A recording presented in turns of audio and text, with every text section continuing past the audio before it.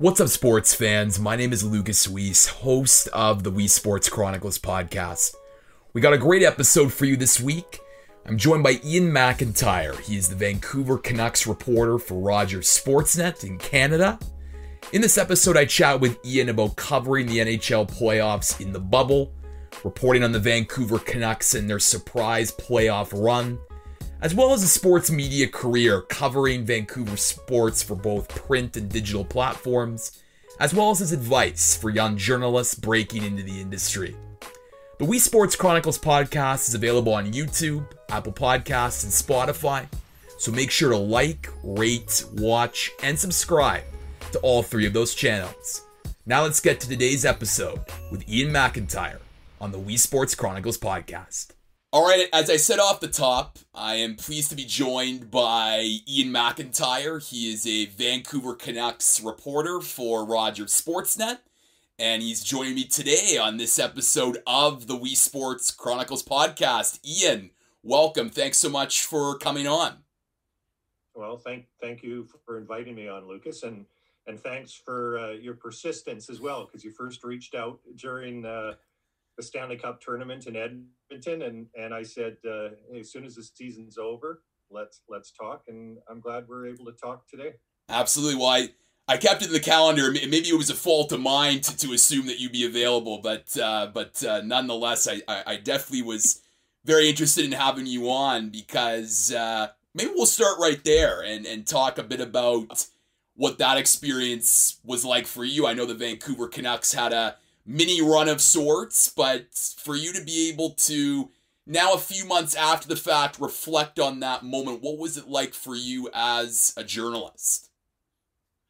Well, I'm glad I was there because this is kind of what I do, and I like to be at the events. And there was value, even though we had no access to players other than through Zoom.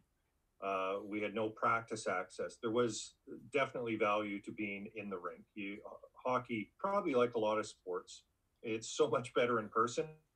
But from a reporter's point of view, to be able to see all the ice and not just where the camera is pointing, it is helpful. And the hockey itself was fantastic. I know there was a lot of discussion about what the caliber would be like, given the layoff that the league had endured. The players had gone so long without playing. There was really no preseason initially when there was this idea that there might be a playoff tournament. I think a lot of players thought, well, they're going to get 2 or 3 or 4 games. Well, the teams had one warm-up game. And also without fans there, without that intensity, would the hockey be the same? And the hockey was great. And it's a deserving champion, the Tampa Bay Lightning. And there's an asterisk on the season just because there's an asterisk on all our lives in 2020. But there's no asterisk on it because it was a diminished tournament or somehow an accomplishment that was less worthy than normal seasons. We always have to say normal now and try to figure out what that is. But so the hockey was great. The experience itself, although I'm glad I was there, it was challenging. And Rick Bowness, the coach of Dallas, spoke about it one day. Players touched on it anonymously and otherwise afterwards, just how challenging it was mentally for them to be in that bubble. And I don't think it's something we're ever going to see again in that form, because that level of isolation and cut off, not just from their families, their kids, their partners, their parents, but everyone and everything. To do that for a couple of weeks, that's okay, and everyone was happy to be playing. But to do that for 2 months was really hard. Now, I was only on the periphery of the bubble because I wasn't inside the NHL bubble per se. I was on the outside of it, but was able to get in and see the games with medical checks. But without practices, off days were spent pretty much entirely in my hotel room because there'd be Zoom calls, transcripts. Some days I would have one-on-one phone interviews beyond the Zoom calls, and just hours and hours and hours on your own in the hotel room. Meanwhile, there was still a pandemic going on outside the hotel room. Mm-hmm. So it's not like, you go to restaurants like normal, you get together with a group of reporters like normal, because there just weren't many reporters there. So I actually found it, and then there were some, there's social issues with Edmonton, just like there are with any big city. And I found it challenging. So I can only imagine how hard it was for the players. Of course, they had their sense of purpose to drive them forward. I had my sense of purpose as well, but it was difficult. It was more challenging than I thought from a professional standpoint, but it was also very rewarding because the hockey was great. The Canucks had a kind of a breakthrough moment. We'll see next season if it was really a breakthrough. But I'm glad I was there, and I'm glad it's over. Yeah, and like we're recording this episode a day after the World Series ended in baseball, and of course the main headline there is Justin Turner testing positive for COVID-19 and him going on the field with his teammates. And it just, for me, what I was thinking of is, while the NHL, 0 positive tests, and it, and I know that, of course, the hockey was great and all that stuff, but to me, you can't underpin that reality that many people thought a bubble couldn't be possible, especially in a pandemic, but the NHL was able to ensure the health and safety of its players. And even a few months after, I think you got to still applaud them for that, especially given the context of what just happened in Major League Baseball. Yeah, and baseball, of course, they had kind of lived this blessed existence in the playoffs until that point. I mean, there's all kinds of things we talk about that game, and the post-game celebration was just awful. Terrible. And I know that I think the Dodgers president said, well, there was nobody who could keep him off the field. Well, yes, there are. There are people who can physically restrain somebody to stop him from endangering others. But anyways, I know that's not what you're asking. You're asking about what the NHL did. And certainly the NHL and the NBA, they did this right. I think the NBA bubble was a lot more enjoyable for players, and there was a little more access. There were some reporters in there. The NHL didn't even have that. There were family members towards the end, and the NHL bubbles, especially the one in Edmonton, were just a little more sparse. Smaller, less things for the players to do. But that said, the primary goal when the NHL set up that tournament was to be able to conduct a full Stanley Cup playoffs without having anybody test positive. And it's incredible that they pulled that off from a medical standpoint. Not one positive test. And I forget what the figure is, an astronomical number of tests, like 33,000 somehow sticks in my head. Something around there, and not one turned up positive. And not just players, team officials, team staff, nobody. So from that standpoint, it was a success. And I think the players would acknowledge that as well, that they were probably in the safest place on earth, at least on this continent when they were in those bubbles. But it doesn't change the fact how difficult it was from a mental and kind of emotional standpoint. But the NHL did what it set out to do.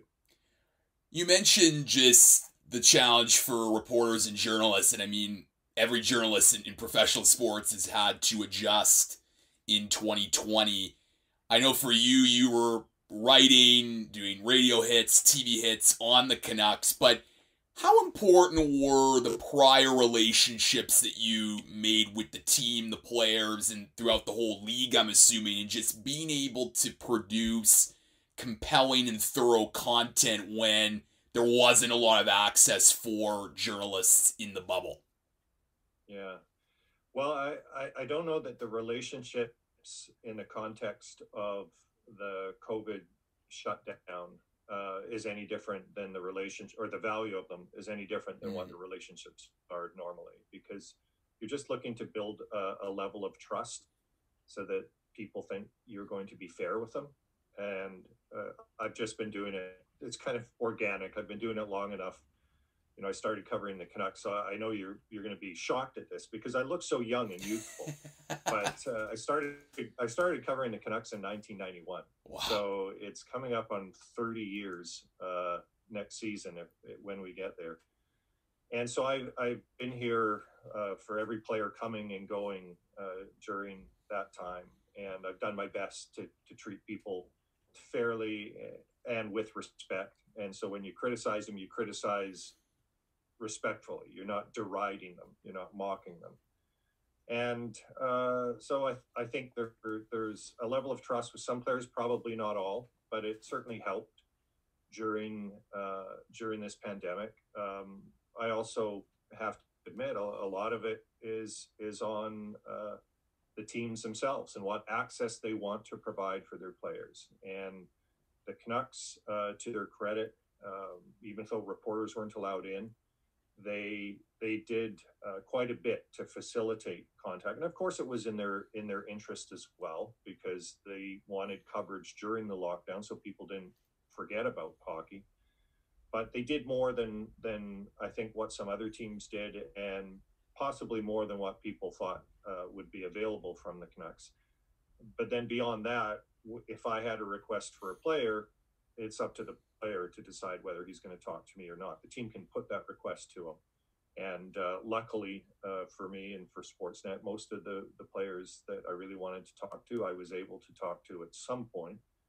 And so we were able to get content during that shutdown period. I have to say, though, it felt really odd in late March. And it's hard now because COVID's been around. It's coming up on a year. And we're accustomed to it, and some have dealt with it obviously a lot better than others. The Dodgers post-game celebration, perfect example. But we've had to make this a part of our lives and do our best to adapt and understand. But if you go back to initially, that early March, late March, the stories in late February kind of warning that the tsunami was coming. It was a terrifying time. It was the most. I've got two sons. It was the most afraid I've been for the safety of my family at that time, and it did feel a little odd at first writing hockey stories during that time of terror. But I think people needed something. Well, we all needed something, and there was no sports to watch, but there was sports to read, and I think it was important that we did what we did. And obviously, I'm speaking of our industry, not just Sportsnet, but it was important that we did what we did to provide content, provide those stories that people wanted to read them or not. And I'm kind of proud of what we did during that time, during that incredibly challenging time initially, those first 6 to 8 weeks. And I hope we never have to do it again, but here we are, and COVID is not, no matter what the president says, it's not showing signs of abating. So we're continuing to deal with it, but I think we've got, I don't want to say comfort, because that's a dangerous word when it comes to a disease that can kill you, a virus that can kill you. But we've adapted, I think, and we try to find a way to, live our lives, do our work, and still be safe. I think that's what we're all doing, isn't it? No, absolutely, and so well said. And I think that there have been, I think 2020 has shown that there are things in our lives that may be important than sports. Sports may feel a little bit trivial, especially in those early times in March, those 6 to 8 weeks where the lockdowns were certainly beginning. But I certainly applaud what Sportsnet did and many other journalists and outlets have been doing during this time, just finding new creative ways to produce engaging content. I want to get to the Vancouver Canucks because they had a season that I think many Toronto fans would sort of, be symbolic to what the Leafs were a few years ago when they first made the playoffs after a long drought, with the young kids and whatnot. Of course, the Canucks with Quinn Hughes and Elias Pettersson and so many others. I know the team has done a bit of turnover in the offseason, but what would you say is sort of the appetite and what are the fans thinking about this team going forward? Because I think there's a lot to be excited about with this young core. Well, there is a lot to be excited about, and I don't mean to embarrass you, Lucas, but I'm going to have to correct you. It's Elias. Elias, okay. My goodness, I'm showing my Toronto, my Toronto roots here very easily. Yeah. Thank you for correcting. Is there a number on the back of that jersey over your right shoulder? It's Auston Matthews. Okay, all right. Well, that's a good number to have. Then the jersey looks sharp there, even though Canuck fans won't like it. How do Canuck fans feel about the Canucks? I think they're really excited, and understandably so, because they have these generational talents. One conveniently their best forward, the other conveniently their best defenseman, and one is 21 and one is 20. So people are excited that way. People, I think, were really impressed, as they should have been, by the Canucks winning a couple of playoff rounds, including the play-in round, and doing a lot better than anybody thought they were going to. Certainly anyone outside the organization thought they were going to. They did better than I thought they were going to. And I always thought they were a playoff team once they got going.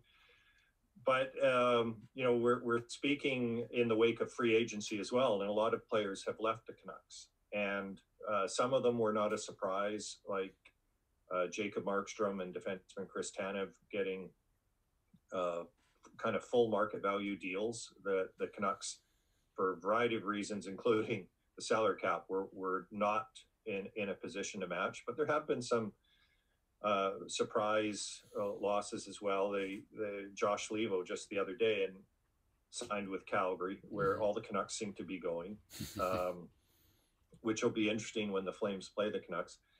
And Levo, listen, he's a depth player. He signed for $875,000, but he chose to go to Calgary instead of stay in Vancouver because the Canucks made an attempt to keep him. And so that's a little bit, I think, disconcerting from an organizational standpoint. Like,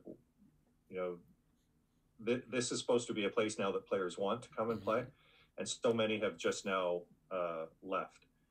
So there's a bit of a mixed feeling at the moment. But the big picture is very positive because, again, Pettersson and Hughes are going to be two of the greatest players that they've ever had. Hughes already, I think, and it sounds like hyperbole after one season, but he's already the best defenseman they've ever had. And certainly of that type of defenseman, they've never had anybody like him. And these guys, because of their ages, they're going to continue to get better. And so will some other young players on the team who are important to them, like goalie Thatcher Demko, who's only had one full season in the NHL, is now going to be the 1A or the 1B in a starting tandem with Braden Holtby, who was signed to replace Jacob Markstrom. Adam Gaudette, who's a third-line player, a young guy still kind of finding his way. He's going to get better. Bo Horvat's still he's mid-career now, but his arc is still pointed upward. He seems to get better every year. So there's a lot of reasons for people to be excited about the team long term. I know nothing is confirmed, but there are reports out there when the new season starts that there could be an all-Canadian division in the NHL. And if it does come to fruition, I mean, I don't think I'm the only one in saying that would be incredibly exciting. And I feel like especially in the Vancouver market, because the Canucks and the Leafs or the Canucks and the Canadiens, I mean, they don't see a lot of each other. And I think it could provide an opportunity to maybe create some new rivalries between the new teams. What do you think of a potential all-Canadian division?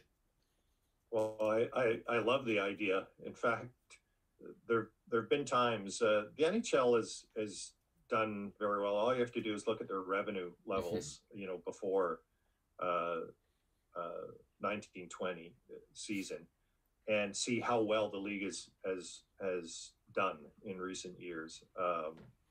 with expanding revenue and building their league, making it stronger. But there was a time not that long ago where the Canadian franchises were almost universally near the top of the list as far as revenue goes, and most are still that way. But I think the league is stronger generally now, and it's never been more competitive. But there's always a Canadian rivalry, no matter how often the teams play. And so I think it's a great idea. I think it's going to spark those rivalries to greater levels. A lot will depend on whether fans can get in the building, because so much of when Toronto comes to Vancouver is the atmosphere inside Rogers Arena. Same thing with the Montreal Canadiens, the Alberta teams. Not so much with Winnipeg and Ottawa, but those are still special nights when those teams come, because you just, in the course of a regular 82 game season, you see those teams once a year. And it was until recently, sometimes you didn't see them at all. Like it's imagine that for a second, that there was a time where, depending on the cycle of the schedule, the Toronto Maple Leafs might not come to Vancouver. The Montreal Canadiens might not come to Vancouver. And there were a couple of years where there were couple of wild card games. So within the scheduling formula, there was a chance that you could maybe fill in a gap if there was something like Toronto or Montreal not coming. But it was ridiculous. And so I'm glad that at least once a year they come to Vancouver. And I think probably fans in Montreal and Toronto and other Canadian cities enjoy seeing the Canucks there. I know, it's different with the Flames and Oilers, because they've always been in the division. So naturally, the Canucks have always played those teams regularly and fairly often. And so maybe as a single event, an Oilers visit isn't the same as the Montreal Canadiens, but there's always atmosphere. And it's the same thing when Vancouver goes there. I'm amazed at how many people are cheering for the Canucks in Edmonton and Calgary when the Canucks go there. So the chance of the Canadian teams all playing each other, I think, is fantastic. And ordinarily, if you were in that small a cohort, and we don't know, first of all, you're right, nothing's confirmed. That may not happen. We also don't know if the season starts that way. It's probably not going to play the full season in the cohort. Maybe the first month or two, it's like that. But I still don't think anybody is going to get tired of it. Ordinarily, if you were just playing the same 6 teams all the time, there'd be a couple that everyone would want to see and you'd look forward to, but there'd be some that people would just grow weary of. And Ottawa's a little different, because just on a competitive scale, they're not where the other Canadian teams are. And that's part of why the rivalry, I think, is so good. Like, look what Montreal has done in the off season, and they were in the playoff tournament to start with. Toronto, everybody else, especially in Toronto, thinks they can win the Stanley Cup. And then Calgary is better. Edmonton did great in free agency in getting Kyle Turris for their third line. So there's a whole bunch of factors that are pointing this way, that this is going to be a great thing. Now, the Canucks seeing Jacob Markstrom every 6 games, if that's the way it is, it's going to be fun. People will look forward to it. They might rue the schedule a little bit if Markstrom plays as well for Calgary this year as he did for Vancouver last year. Well, inject Austin versus Elias, got it right now, into my veins, because that would be that rivalry could be lots of fun to watch. That's for sure. I know we don't have much time, Ian. Toronto, how good would that be? Of course. I mean, incredible. I know we don't have much time, Ian, but you did mention that you're going to be celebrating a 30-year anniversary covering the Vancouver Canucks. You'd started covering them. Celebrate might be not quite the right word, but yes, I'm coming up on a milestone. A milestone, yes. And, I was very young when I started covering the NHL. You know that. Of course. And in doing research for this interview, of course, you started the Vancouver Sun, covering them as a scribe, and then moving over to Sportsnet. In the 30 years, Ian, I mean, what's been just the biggest adjustment that you need to make as a journalist? I mean, there's been so many changes, especially with the rise of digital, but just the adjustment that you need to make in order to still succeed in telling compelling and engaging stories. Right. Well, there's been a lot because the game and the dynamics associated with covering it evolve like everything else does in this world. I mean, the analytics revolution has been one of the greatest impacts in all of sports, I think, in history. And that's still relatively new, the last 10 years or so. And so that's changed a lot. I would say the biggest difference is that there's so much more attention now on with various outlets, digital and otherwise, television, of course. Newspapers are still around, even though people have been predicting their death, and they certainly aren't the robust industry that they once were, but they're still with us. It's just the level of focus that's now on professional sports. It's almost limitless. It's certainly unyielding, and it has changed how we cover the team. When I started, and it wasn't only like 1 or 2 years, for a while when I was covering the NHL, on a typical game day in Vancouver, you'd have reporters from 2 newspapers, 1 radio station, 1 or 2 TV stations, and the broadcast crew, whoever was calling the game on TV and radio. And that was it in the dressing room, say on a morning skate before a game. That was a single digit allotment of media. So the room itself, the dressing room, was the players' room. They weren't threatened by us. And it made for wonderful storytelling because you could actually sit and have a conversation with somebody. It wasn't this kind of stiff interview, and it certainly wasn't a scrum for everyone like it often is now. So you could get to know the players, they could get to know you, but as far as your stories, you could really explore themes and find out little nuances that you didn't know and wouldn't have known had you not had a 15-minute conversation with the player. Well, now on a typical game day in Vancouver, there's 30 plus, and on a big game there could be over 40 people in the dressing room. And so the players, that's no longer their room, that's our room. So they're trying to get out as quickly as possible.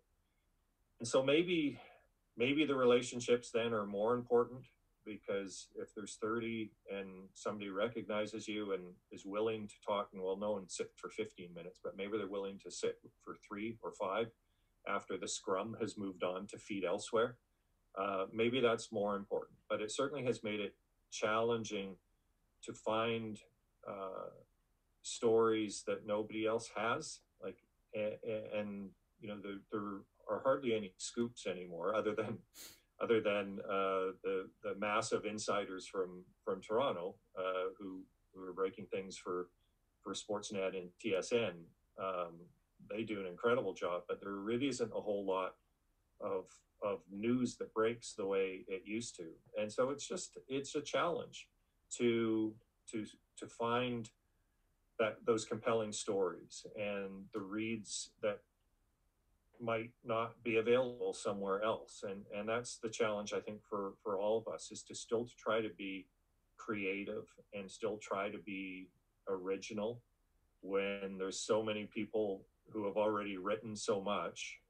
It's hard, but the stories are still there. That's the great thing, because people are still people, players are still players, and nobody is a complete shade of black or white. Everybody has these shades of gray, and so, like we all do. And so there's incredibly interesting aspects to these guys and their profession. It's just harder to kind of flush that out than it once was. Last question for you, Ian. what's one piece of advice you would give to a young journalist looking to break into sports media in this day and age? Well, just one, because I have lots of advice. So, if you think I'm an expert on everything, you should see my dad.